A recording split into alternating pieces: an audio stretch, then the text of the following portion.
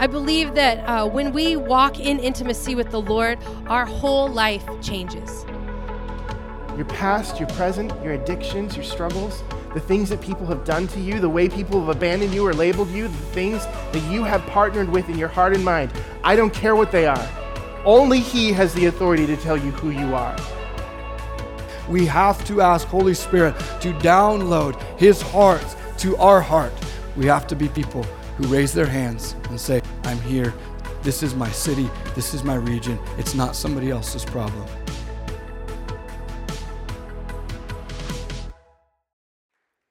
Good morning. That wasn't very emphatic this morning, so we're going to... Hey, y'all. Good morning. There it is. Good morning. I'm so glad to be with you this morning. As Ryan said, I do get to travel and speak, but my favorite place to be and to speak is here. I love being with my family because, you have to love me. So, and sometimes that's a task. You're stuck with me, So it might be one of those messages this morning where you have to remind yourselves of that. So anyway, before I get into my message, I want to talk with you. For those of you who don't know me, I want to explain a little bit of my character to you. A couple weeks, maybe a month or so back, my wife and I were at the children's ministry counter trying to help do something, and one of my favorite people around here, a guy by the name of Ryan Westfall, was observing me, and he made a comment about my behavior and my actions, and he said I was being dramatic. Yeah, so dramatic, like that's drama with Drew, dramatic. My wife looked at him and got in the most serious face, said, how is it we have never come up with that before, like that word before? And I wanted a t-shirt that was like #dramatic, just to, that, because I just want to explain to you something if you don't know about me. I'm a little dramatic. I'm a little colorful, a little emphatic. If you're with me in a restaurant and I get a plate of food that I like, you're going to experience something like this. Oh, it's so good. It's like, oh, it's so good. We have to eat it, And then my wife will say, there is no salad that's good. That's that good, Drew. Like, calm down. Like, oh, but it's so good. It's the best thing ever. I will often talk about people in my life. I'll introduce them. They're my favorite. And my wife will say, you have 30 favorites. And I said, I do. And it's all true. They're all my favorite. I love them all equally. But I do. Like, I'm very emphatic, and I'm very big, and I'm very, very, very emphatic with the things that I say and the way that I communicate. That's part of who I am. And I will say this, that as an individual who is like that, there have been a tendency of some people in my life to criticize that attribute. I know it's far to, who would ever do that? Because all this is so great all the time. But I know that growing up, I had a feeling, a general feeling over me that said that this was not really all that acceptable. Like that my bigness and my drama and my colorful way of expressing and living needed to be reduced a bit. And I remember being involved in a church environment that really kind of began to view that as kind of a flaw. And I remember being told that I needed to act more Christ-like in my external expression because Christ was serious and solemn. And Christ did not exaggerate. Christ is literal, black and white, literal. Christ is always stoic, and he always said things like this. It's just, you almost sense that when you see some of those older movies that depict Jesus, where it's like, I am walking into things, and there is chaos, but I am calm. Peace, be still, and everywhere. And it's just like this stoic Jesus.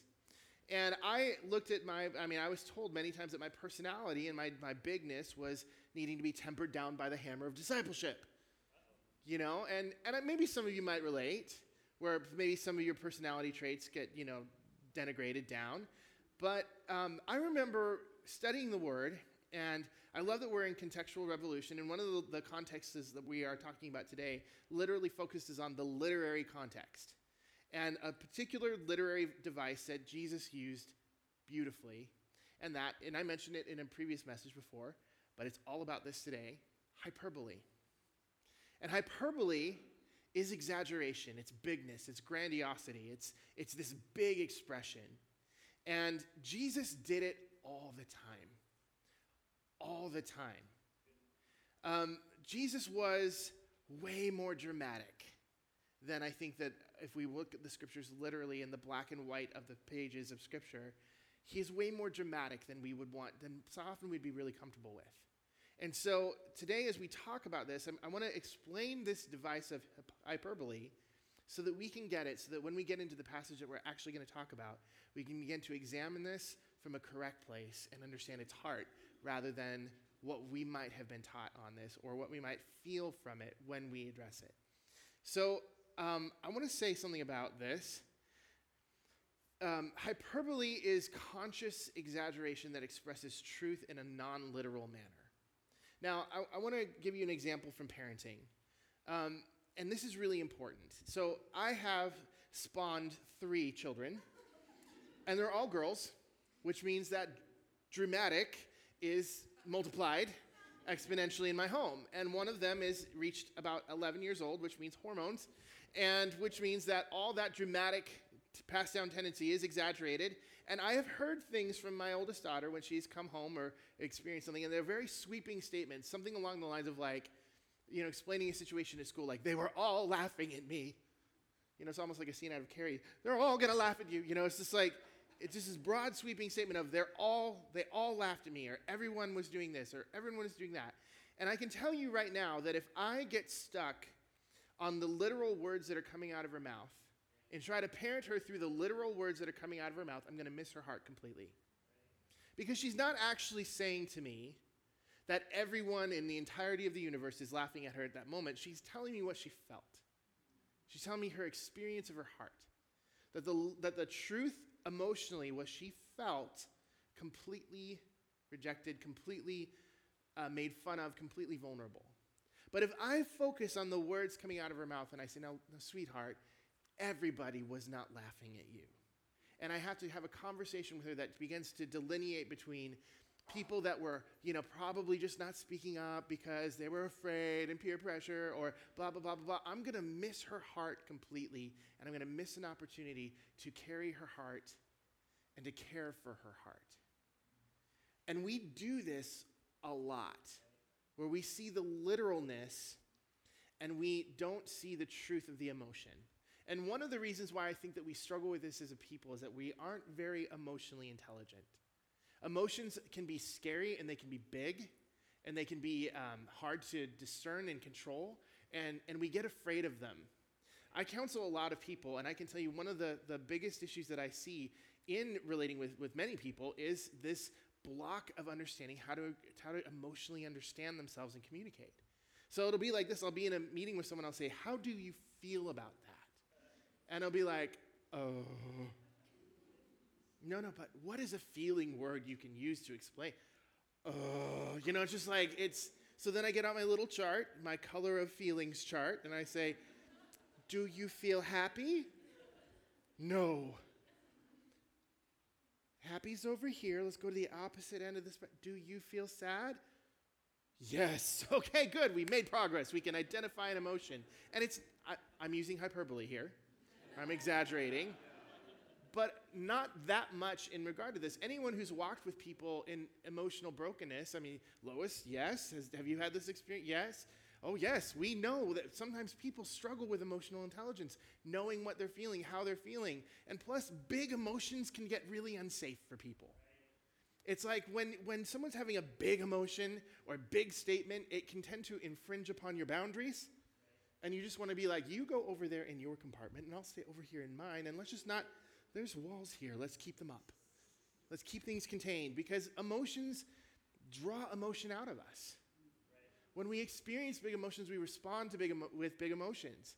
And even if we're not external, we still feel it. Many of us who don't express a ton have a war going on inside with emotion often, that when they're experiencing it all out here with the people around them, they're feeling it on the inside. They might look stoic, but it's like, don't pull back that curtain. It's ugly in there. So, it's like emotions can be really, really difficult for us. So when we start looking at some of these big emotional things in Scripture, these moments of Jesus' hyperbole, I think that one of the things that we've done is we have rightly understood that there's an exaggeration, but we get afraid of the exaggeration and we pull back. Does that make sense?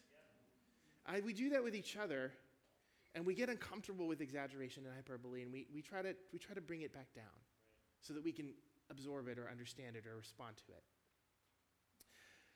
it. Like I said, hyperbole, it expresses an emotional truth rather than a literal truth. And this can be extremely helpful in expressing things that are deeper, like conviction. When we're expressing or trying to communicate a conviction, we use hyperbole to not express the literal length at which we would go to hold to this conviction, but the depth of our heart in it. Like when someone would say, I'd rather die than do this. Well, chances are they wouldn't rather die. But they're communicating a reality that this is an impassioned and a deep conviction. And so to cross it would be really emotionally catastrophic. So we're beginning to understand the difference between the literal and the emotional truth, yes? Okay. So I want to bring up a couple examples of Jesus' hyperbole, when he used hyperbole, give you the example of it, and these aren't the passages I'm going to preach on today, but I just want to give you these examples as context. So Luke 14:26 says, if anyone comes to me and does not hate his own father and mother and wife and children and brothers and sisters, yes, even his own life, he cannot be my disciple. That seems a little rough, It's like, hate your father, your mother, your wife, I get children. When they won't go to bed, I'm on board with Jesus' statement. You hear me, Auden. Yeah, it's like, yes, hallelujah, a witness right there. But we understand that if we look at this doesn't make sense with Jesus' character and the other teachings that Jesus gave us. Jesus was communicating love all the time. He said to us, love the Lord your God with all your heart, your soul, your mind, and strength. Love your neighbor as yourself. Love each other as I have loved you. We understand that love is at the heart of how Christ teaches us to interact with one another. So when this word says, if you don't hate pretty much everybody, you're not my disciple, that doesn't mesh with what we know about Jesus, and it disturbs our hearts because he is expressly using hyperbole to shake us out of our fog, to get us to see an emotional truth beyond the literal truth, because sometimes when we hear the truth spoken so plainly, we've gotten so dull to it that it doesn't shake our hearts anymore. So if Jesus says, follow me, I'm the most important thing in your life, yes, Jesus, you are. Hallelujah. You are the most important thing in my life. Hate everyone but me. That's a little rough, Jesus. It just begins to stir something in us that we have to examine. Where is our commitment to God? Where is our commitment to the Lord? It breaks us out of the monotony and the fog of the normal and shakes us into think deeper and more emotionally. Does that make sense? Yeah. Okay. It grabs our attention.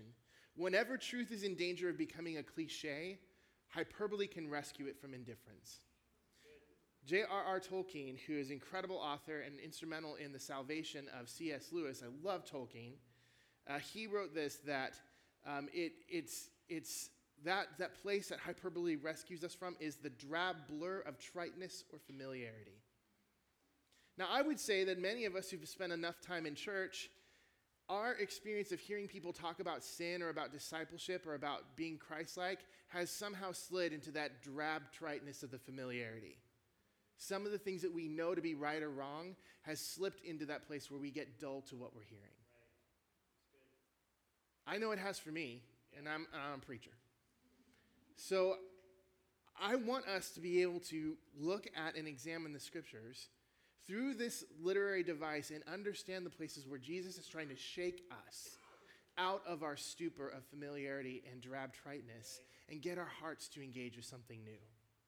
So how do we know if a statement is hyperbole? Well, here's some basic rules. 1, the statement is literally impossible. Literally impossible. Another example from Scripture is Matthew 6:3. When you give to the needy, do not let your left hand know what your right hand is doing.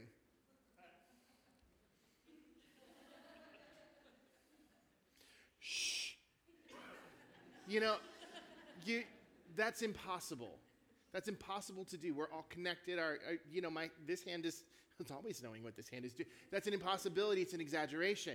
But he's communicating a truth, basically saying, when you give to the needy, don't make a big deal out of it. Be a bit more covert. Don't make a show.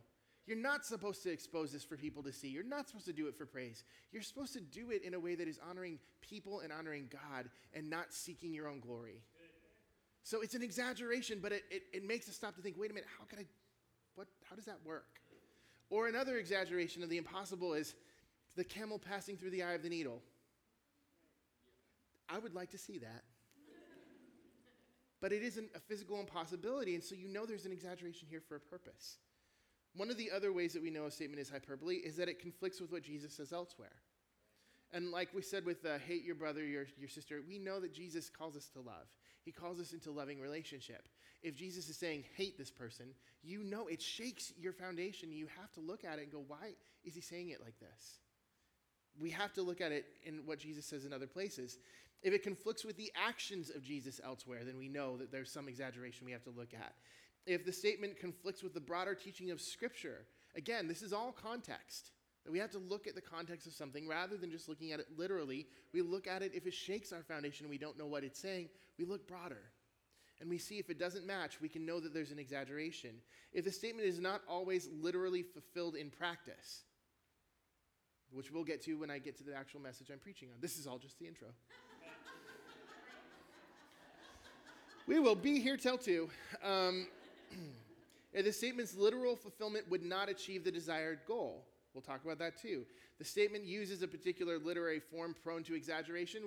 I taught on this when we talked about the Proverbs, and if we look at the Psalms, we see that where it is poetic language, and when, say, David says, one thing I ask, this one thing I seek. Well, first off, David asked a lot of stuff all the time, and he did not just seek one thing, he sought a lot of things, but when he says that, he's saying, this one thing is more important than all the rest, that I would dwell in the house of the Lord forever. So we know that when there's literary device that lends itself to exaggeration, we can know that it's exaggeration on purpose to make a point. Make sense? Make sense? Yes. Okay. And then the statement uses all-inclusive or universal language, the all or nothing kind of statements that we see in Scripture. So if we see that, we can sense and we can discern that there's some hyperbole, some exaggeration going on here for a particular reason. And here's the thing. I'm saying all this, and I think that many of us recognize exaggeration in the Scripture. So I don't think that I'm talking to a group of people that think Jesus is literally saying some of these things when he says them. I think that we understand that there's exaggeration for the point of emphasis. Unless you come from an extremely legalistic background that would hold some of these things to quite literal interpretation, which is my background, I don't think we struggle with some of these things saying Jesus actually wants us to hate people. I think we understand there's an exaggeration.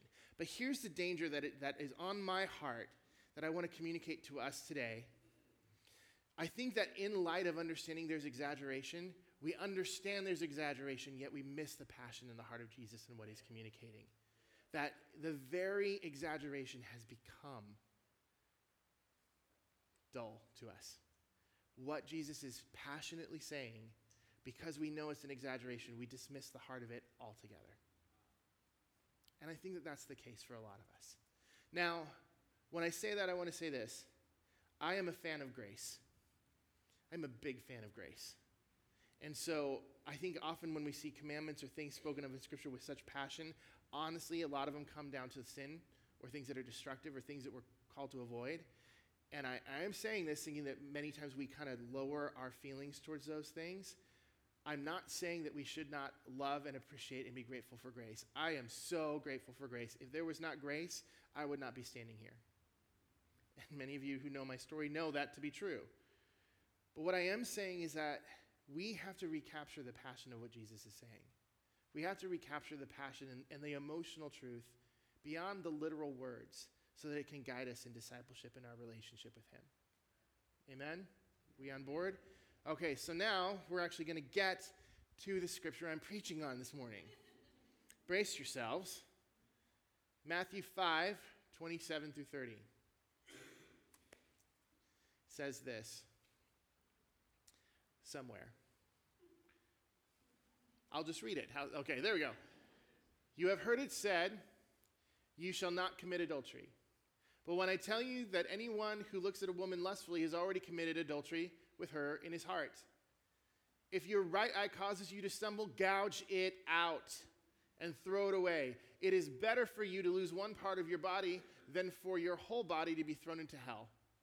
And if your right hand causes you to stumble, cut it off and throw it away. For it is better for you to lose one part of your body than for your whole body to go into hell. And now our chipper message begins. Number one, can we see hyperbole?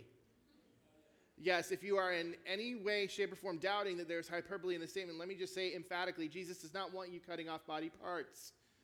Let me just say right now that if this were literal, I would have no eyes, no hands, no feet, no tongue. I would just be love handles on a skateboard up here. That's all that would be left.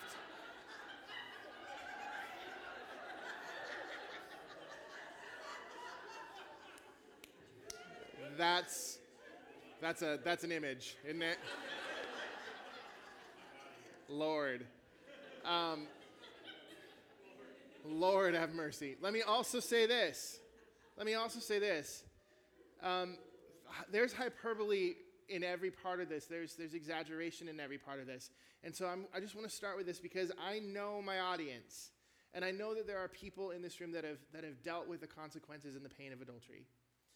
So that you know there's no condemnation here of former homosexuals preaching this morning. That got quiet. So that you know there's no condemnation in Christ. And I know that there is pain in these words. There's pain in this passage. And there's a lot of really literal pain for people here. But let me say this right now. God has something great to teach us this morning. And please don't, and anyone here who's experienced the condemnation or the pain or the consequence of sin in this area, please feel no condemnation in the fact that this is the passage today. There is no condemnation allowed in this room. Grace, the grace of God has covered every mistake we could ever make. And I am a fan of the grace of God. So let's just not let condemnation be a thing this morning, okay? Can we agree? Yeah. Okay, so let's look at this. You've heard it said that you shall not commit adultery, but I tell you, anyone who has looked at a woman lustfully has already committed adultery with her in his heart. Okay, so a lot of times we get the teaching that lust is exactly the same as committing the act. And I would say that in our hearts, yeah, sure, we're guilty of sin. But anyone who's experienced the consequences of adultery knows that it is a far different thing to think about something than actually go do it. Right. And so we understand that Jesus is exaggerating to make a point. He is exaggerating something here to make a point. Is there consequence eternally for sin? Yes, but all sin is equal at the foot of the cross. But are there deep consequences to what our heart is doing beyond just the logistics of what we actually physically go and do? This is some of the point of his statement here. You see, one of the reasons why hyperbole was used in this culture is that the Jews were so black and white. They were so black and white in their thinking. And, honestly, you see that with a lot of monotheistic religions where there's one God or one kind of doctrine that goes on. So there's not a lot of room for wiggle room. And so there's a lot of black and white thinking. And when Jesus brings out this statement, you've heard it said, you shall not commit adultery, but I tell you, anyone who's lustful is guilty. He's saying it's not just the actions that get you in trouble, it's your heart. Stop being so black and white about I didn't do it or I did do it. Your heart is really the thing on trial here. And so the hyperbole is shaking them out of the stupor of the black and the white. And he's saying, your heart. Let's look at your heart. Let's examine your heart. And so it is a shocking statement because so many of those Jews were very proud to say, I have not done it. Oh, really? Where's your heart? Hyperbole shook them from the black and white of their behavior into their heart, which is where God wants us to deal with him honestly. Amen? Okay, then he goes on to say, if your right eye causes you to stumble, gouge it out and throw it away. Remember how I said that the literal practice of something is not always literally fulfilled, and that the statement that the literal fulfillment would not achieve its desired goal? I have worked in sexual redemption ministry for years. I cannot tell you how many people have gotten rid of things that have caused them to stumble. Right. I'm going to put a block on the internet. I'm going to get rid of my smartphone. I'm going to this, I'm going to that. Cable must go. The TV must go. Everything must go. It's like a fire sale. Right. And the thing that doesn't go is their heart. And at the end of the day, their heart is where all this stuff needs to be dealt with. And so, yeah, you can cut off the TV. There's wisdom in not causing yourself to stumble. There's wisdom in knowing your weaknesses. But unless you deal with your heart, none of this matters. And like I said, I would be up here without a lot of appendages. That seemed weirder than it should have been coming out of my mouth. And I made it worse by saying that. So,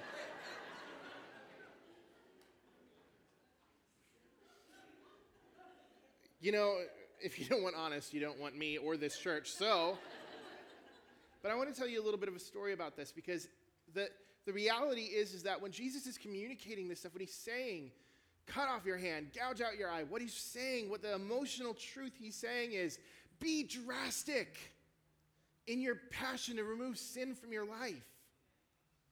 Do what you have to do to not fall into the pit, because for crying out loud, he died to give us better than that. He died for more than that, more than just the constant struggle with sin, more than just the constant captivity of habitual sin. You guys, I struggled for years with sexual addiction. I was addicted to pornography. I was addicted to masturbation. Yeah, I said that on Sunday morning in church. I say it all over the country, so what? I said it here.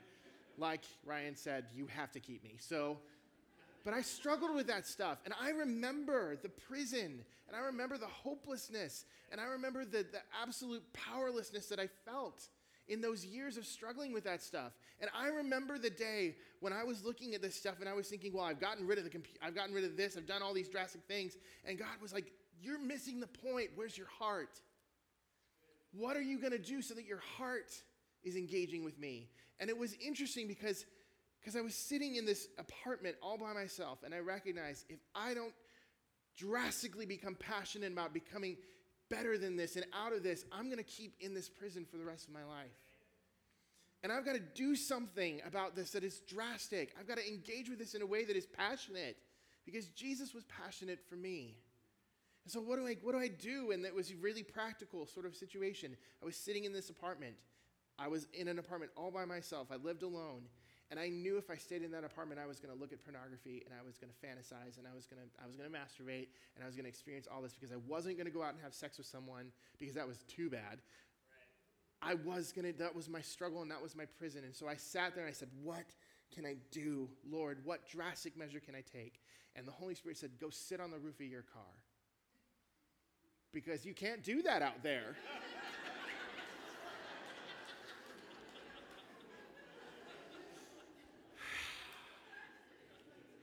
They will arrest you, and it's like, okay. And I share this from a place of freedom, and I share this from a place where God has done so much in my life. There's not the shame or the whatever you want to call it that moment really had for me, because I was sitting on the roof of my car at 12:30, and at 1:30, and at 2:30, and at 3:30, and at 4:30, because I could not trust myself to walk into my apartment. And there's a lot of things that go through your head as you're sitting out there alone with the Holy Spirit in the dark on the hood of your car, because you have cultivated a struggle where you can't trust yourself alone in your own house. And God was so gracious to me in those moments. He was so gracious to me, and yet it was so consequential to me of like, I have to work tomorrow. I have a 12-hour workday tomorrow. I can't go in and sleep. And I'm not going to sleep on the hood of my car. That's just weird. But I remember thinking like, this sucks. I'm cutting off, not my hand, I'm cutting out my mattress. I'm cutting out my night's sleep. And I remember 6:30, 7 o'clock came, and I had to just get in my car and go to work in my same clothing, because I really was so addicted that I couldn't even go in to take a shower. I mean, that's really kind of very embarrassing to share, but again, I'm sharing from a place of freedom now. And so I went, it was a different kind of walk of shame, walking into my office with the same clothes. People know that the walk of, anyway. Thank you for the laughter, whoever. Angie, thank you. And I remember getting through that day, and I was exhausted, and I went home that night, and I remember I could not be trusted in my own apartment again.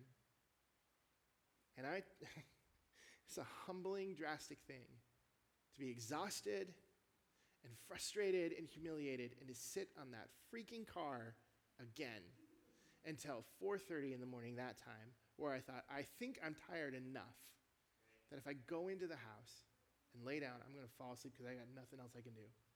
And I did. I got a couple hours of sleep, and I went back to work. And the next night, it was probably about 2:30. And that night, I said, you know what? All of that, it's not worth this, I need to sleep, And somehow, the drastic nature of that broke that mystique of the sin. And somehow the power that it had over me was broken over that. It wasn't like it wasn't a struggle, but I no longer believed I couldn't do different. Does that make sense? When Jesus is saying, cut off your hand, gouge out your eye, he is not saying to cut off your hand and gouge out your eye. He's saying, how passionate do you want to get? How consequential are you going to be about recovering the life I died to give you? We have to take this seriously. Not because we're going to be legalists, not because anyone has the right to go around and tell people what sin is the one they need to be passionate about, but because God is always confronting our hearts with the things that pull us away from the life he gave us to live. Now, this message is not about sexuality, so that you know. This is just the passage of Scripture I picked. And if you do not struggle with any sexual things, you're not off the hook. Because it's not just sexuality where we get tied up and where we get caught in a sin cycle and we're living less than what God died to have us live as. So here's the thing. Many of us have things in our life, relational sins, unforgiveness, judgments, places of uncomfortability that we don't want to go to, that we don't want to confront because they seem so difficult, that literally it will take an impassioned act to go and confront that theme so that we can live differently than what we've lived before.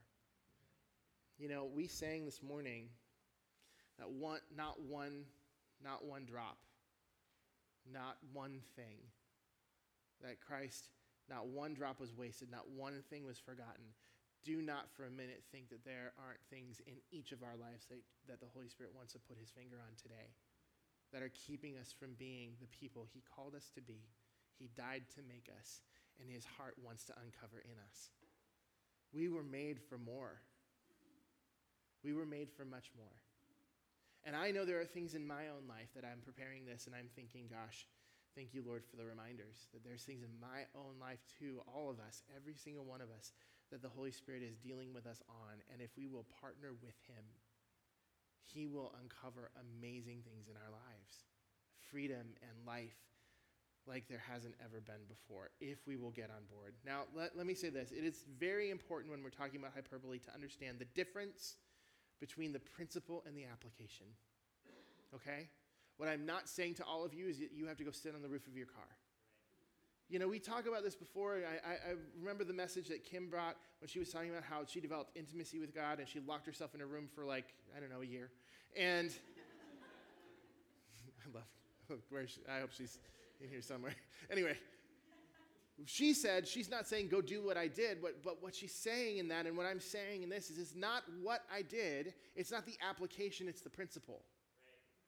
So God will engage with you.